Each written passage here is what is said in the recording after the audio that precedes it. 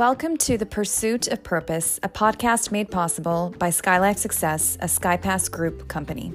Join Krish Dunham, an author and speaker whose messaging has been described as the junction where God's ability and man's availability meet hope's accessibility.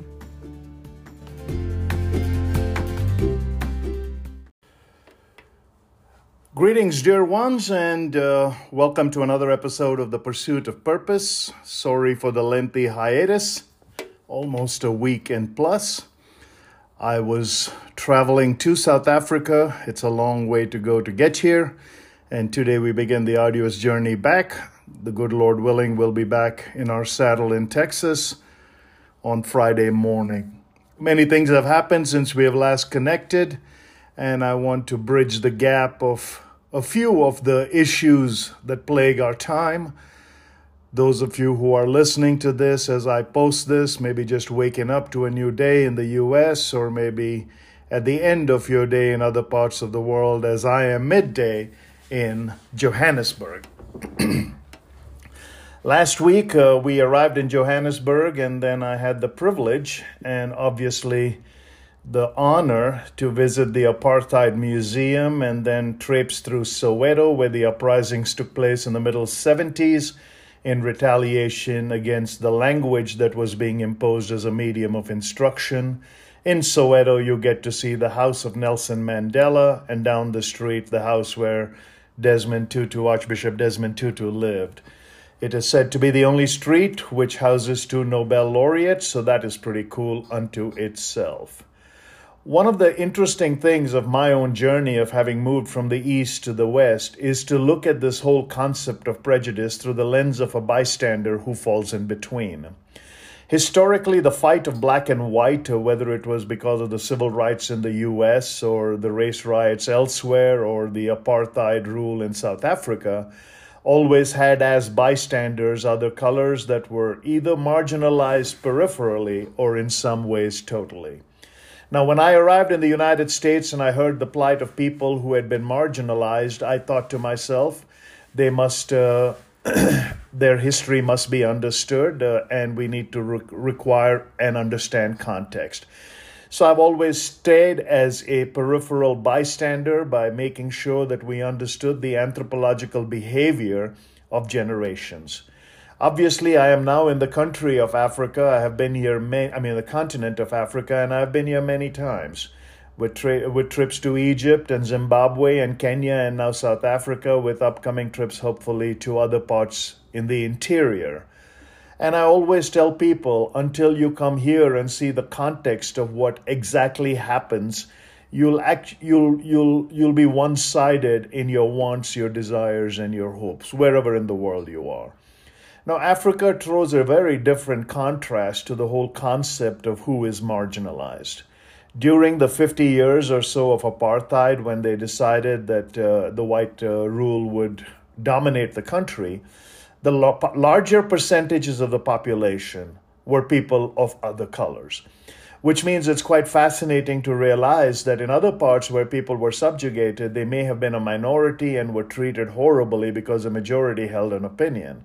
But here the reverse was true, and it was quite fascinating because after the British left, the British were the ones who brought on their ships in the middle 1800s to work the sugarcane plantations, people from other colonies that they had conquered or that they ruled, India being the crown jewel of the British Raj. So I was dealing primarily with people of Indian origin who have been here now four and a half generations, but most of them were relegated to the town of Phoenix and the city of Durban, which they say at one time hosted the largest Indian congregation or Indian group of people outside the Indian subcontinent. Hope I made myself clear there. But as I was working with these people and talking to them, I realized that these people are 4 generations removed, which means the first generation came and did what they were told. The second generation or the first generation towards the end of their workload were given an option to get a small piece of land in exchange for their return ticket so they could continue working. Some chose to stay, some went back. By the time you get to the second generation, the people who had now found a new frontier had begun to educate them in some way. By the third generation, very few people were living in their original farm homes. They had already moved to cities. And by fourth generation, you see a populace thriving, driving good cars, living in good houses, and pastoring flourishing churches. So I just wanted to give you that comparison and contrast, because as you walk through that apartheid museum, you see that Indians also were given the same treatment. Now, in terms of the color of your skin and the angst that someone evokes to it in a racial way, I don't know if the tinge of the skin makes a difference, but I'm pretty sure it did, where some people were more marginalized than others. But as I asked about it, they said, okay, there were sections of the South Africa that were earmarked for the people who were black, and that was the Soweto area. Phoenix area was earmarked for the people of Indian origin.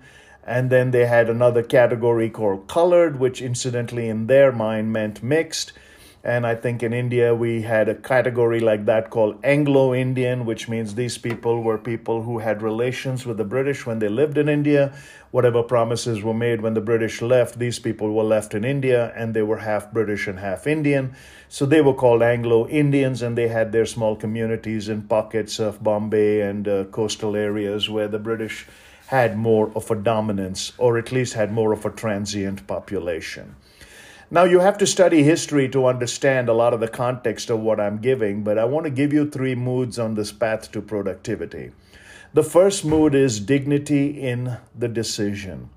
So whatever decision I've seen people made, they have lived with it, in the sense that if it was an uprising, it cost a man 27 years of his freedom, and he was jailed in Robbins Island. And of course, Nelson Mandela is widely regarded as the father of this nation. When you look across in Durban, Nelson Mandela is supposed to have given a gentleman by the name of Danny, who passed away and whose funeral was while I was here, who was a humanitarian worker, was a civil rights champion, kept a low profile. But Nelson Mandela recognized him and gave, they said, a percentage of his Nobel Prize winnings to this man of Indian origin. So the struggle here was universal. No matter where you came from, you formed that universal struggle because you were actually a majority in terms of numbers. And so the first is the dignity in decision. When you make the decision, why do you make it? Once you make the decision, do you live by it? Who are the people who benefit from it? Are you the one who is going to be a benefactor of it, or will your work and your lore be something that is relegated to the annals of museums and the halls of civic societies where lengthy proclamations are read to your life and legacy? I met very many people who are now in their 70s and 80s, which means they lived through the brunt of this. These are people who were born in the early 50s or the late 40s when this process began. These are people who will look at me with tears in their eyes and says, you know, my ancestors came from India and my home is on the coast with the Indian Ocean.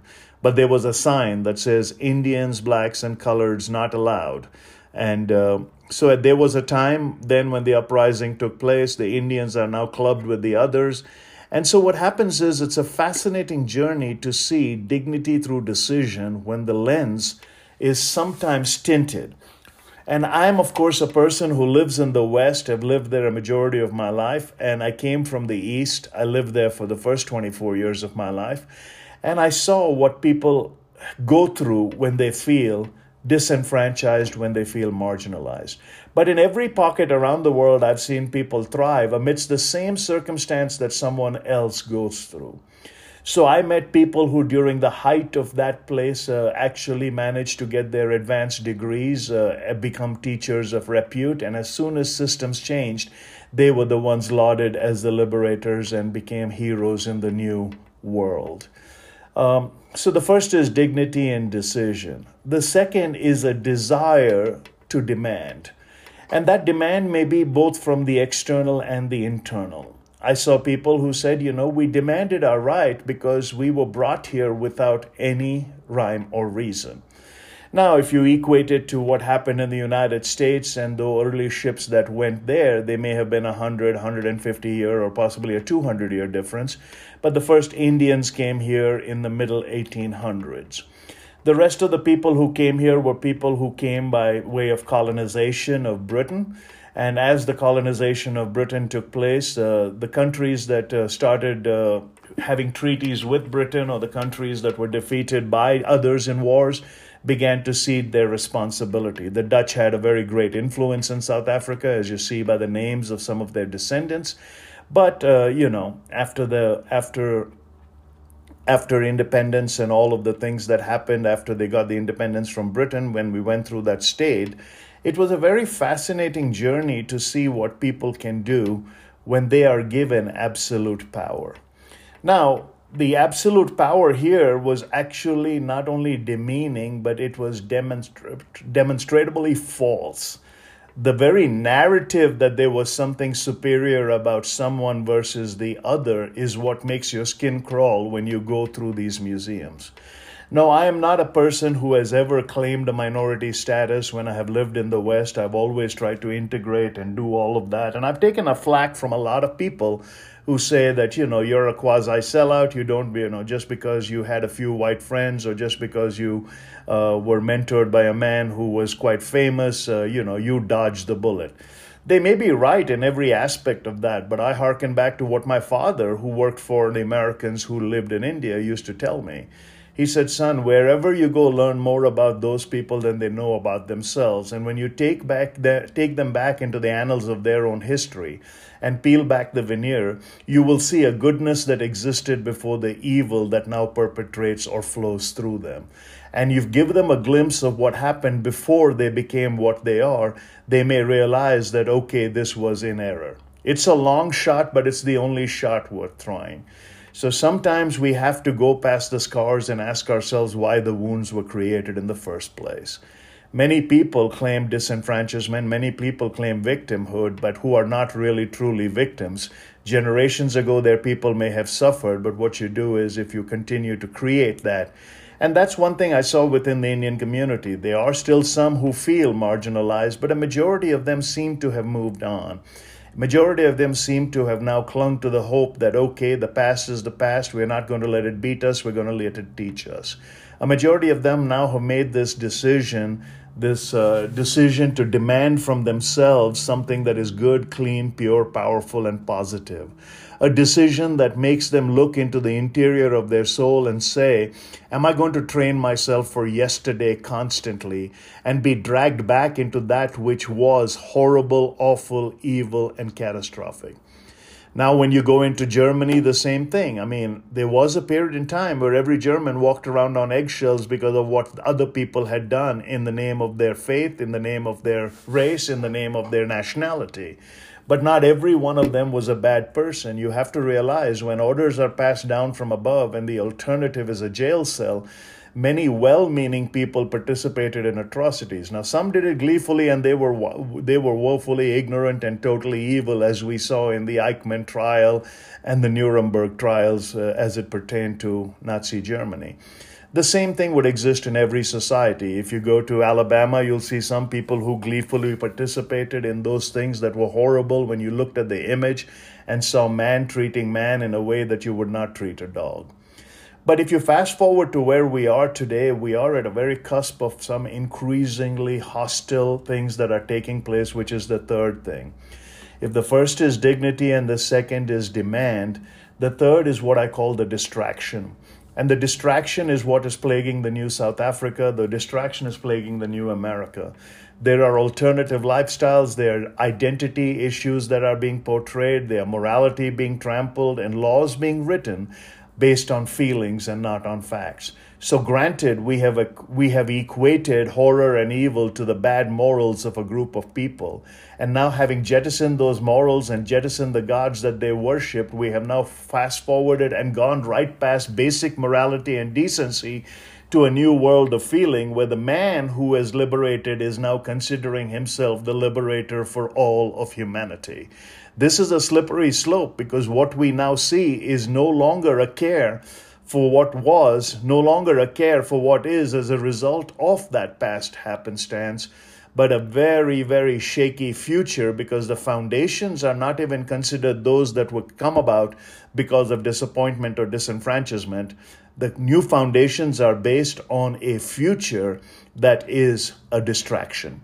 A distraction which could cause a new kind of catastrophe, because sometimes when you put your head down and work after you are brought in on a ship, these people may not have realized how long they were going to be here or how long they were going to be asked to work or how hot the sun was going to be. But they kept working because they had no choice. And one day when they woke up, they had a new master.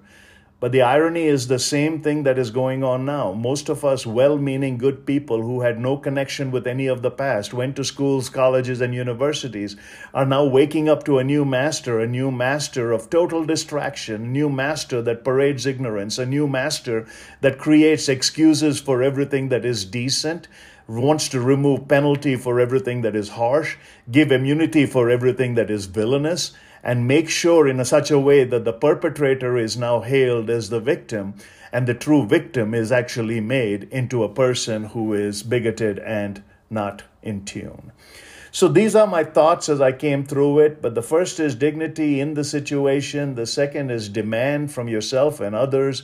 But the third and the most important one is the distraction that suddenly comes on the horizon, and we realize that neither the past nor the present matters to those that are causing the distraction for a future they want you to be subjugated to. Until next time, this is your humble host, Krish Dunham. Sorry for the heady lecture, but this is what I thought about. Hope all is well. Good luck. God bless.